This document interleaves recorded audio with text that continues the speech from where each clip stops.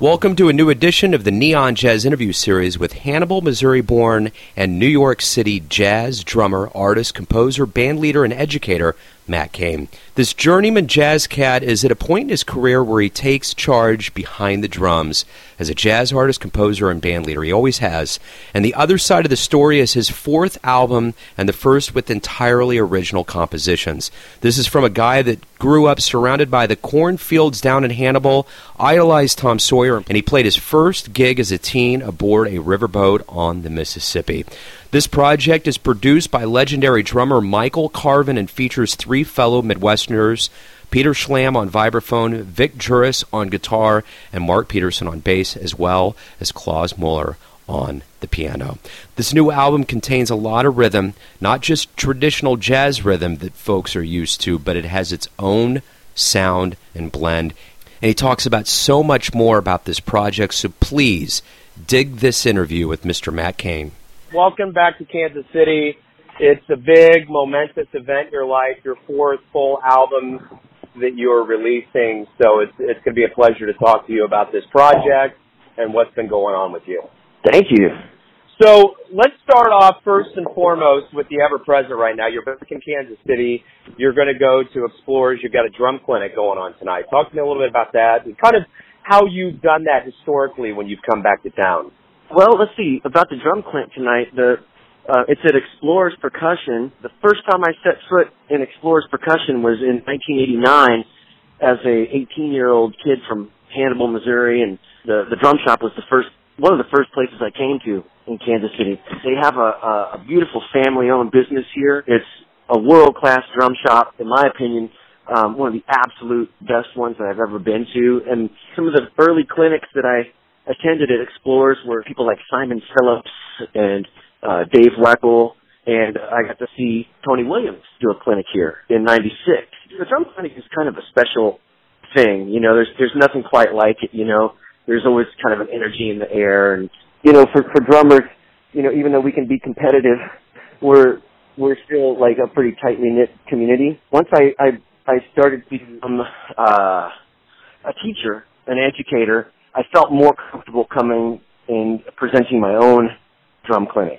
I wouldn't have been ready in my 20s or 30s. I came back in 2015 and did my first clinic here, and that went over really well, and so now I'm back to do another one, and the clinic is sponsored by Canopus Drum Company. So the big reason why you're back in town is your fourth full-length album, The Other Side of the Story, produced by the legendary master drummer Michael Carvin. And you got a great ensemble of Kansas City cats on here. Peter Schlam on vibes, and you got Vic Juris on guitar, Mark Peterson on bass, Klaus Muller on piano. It's a beautiful album. In fact, I had the chance to drive down to the Lake of the Ozarks, and I listened to this extensively, and there's just a great feeling to this album. So talk to me about this project. Well, let's see. The first thing that I guess I should mention about it is that this is a collection of all my own music, my previous CDs. I featured maybe a couple of my originals, but this album is all originals. And I've been cultivating my songwriting for quite a few years, mostly on guitar. But then after a couple years of intense piano study, I started finishing tunes and being able to finish up ideas that I had maybe started before, with a more thorough knowledge of harmony. So that was the biggest part of it from a songwriting standpoint. Now, you mentioned that Michael Carvin produced it, and so that was kind of the next thing. After studying with Carvin for 10 years, doing this album with him in the studio was almost like finishing school or something. I learned so much in the process of making the record with Carvin, having him in the studio and so many details, the sound of the drums. A lot of times, you know, people are always like, oh, drummer. Didn't know drummers could write. And that stigma is, you know, it's getting less and less. You know, nowadays, you know, drummers are expected to write these days, I think. The way I looked at it is if you're going to be an artist, then you have to write your own music. I'm not saying that drummers who don't write aren't artists, but it changes things. You know, it changes the way you play the drums, changes things around for you. That was maybe one of the biggest things, was stepping into the shoes of more of a total artist rather than being the guy that comes in and plays the drums, and it makes you play the tunes differently, and everything changes when it's your music. I think especially as a drummer. I think drummers write some of the most interesting tunes. That was another big part of it. Musicians on the album, Dick Juris, Mark Peterson, and Klaus Mueller, they're all New York veterans, and they bring that intensity. And Peter Schlam, he lives here in Kansas City, but he put in his time in New York, and so he brings that too.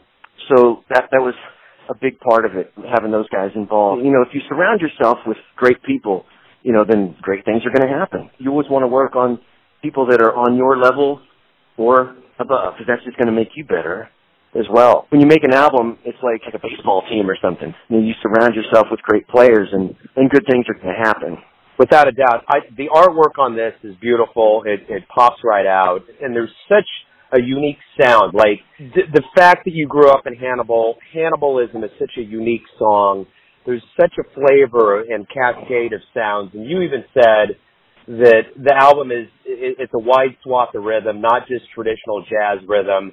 It's kind of a geography of sound, and I think you nailed it. So talk to me a little bit more about that. Oh, if you have a guy from Mexico City, well, it's going to sound like Mexico City. And so myself being from Hannibal, Missouri, you hear like this kind of, I have like a country thing, I guess, coming over here to Kansas City and learning to play professionally, there's a definite Kansas City-ness about the way I feel rhythm. So all those geographical connections, in 20 years in New York has had a major impact. So that's kind of where the geographical connection of the album comes from. I want to ask you two things before I let you go to your drum clinic and get kind of on your journey here in Kansas City, and it's this. You're here in town to release this album, so I want to know when and where folks can see this, and I also want you to tell them where they can purchase this album, both physical and online. Well, we're going to be playing 2 CD release events at the Black Dolphin in Kansas City this Friday and Saturday night. People can get the album on iTunes, Amazon Music, Apple Music. They can download it, they can stream it, and the whole thing. So it's on every single outlet at this point. It's going to play extensively on WBGO in New York, and so the album release is full court press as we speak. Right on. And the one last thing I want to bring up, and I want to thank you for this, is that you have woven me into this anticipation of this album coming out. It's the first time I think I've ever been a part as a jazz journalist and talking to a musician that I admire as much as I admire you. And it's been since the beginning of last year to kind of chart this and to get to the point now where we're in October. I want to know this, and I've been kind of watching you get to this point. How relieved, how much joy are you getting out of the fact that this project with your mentor, Dr. Michael Carvin, coming to fruition, a reality? How pleasing is this for you?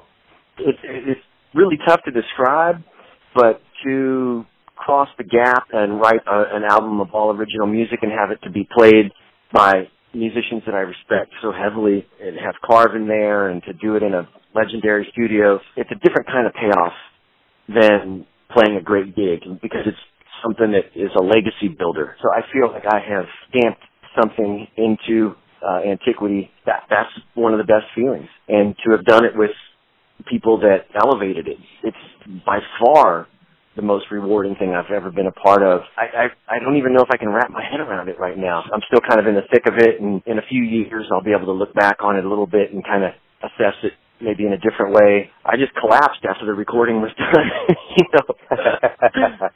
and what's funny is what I did actually is after the recording was done, I got on a 10-speed bike and I just started riding. I just rode miles and miles and miles all summer, just in relief that it was stamped, that it was done. I feel light and positive and accomplished, and it raises the bar for the next thing. Beautiful. Matt, welcome back. Have great shows. I'm looking forward to seeing you live, and have a great clinic tonight. I appreciate your time.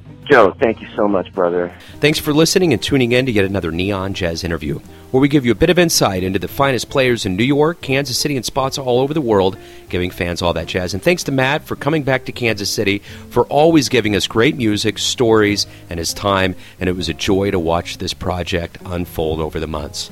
If you want to hear more interviews, go to Famous Interviews with Joe Domino on the iTunes Store. Visit Neon Jazz at YouTube.com. And for everything Neon Jazz, go to the neonjazz.blogspot.com. Until next time, enjoy the jazz, my friends.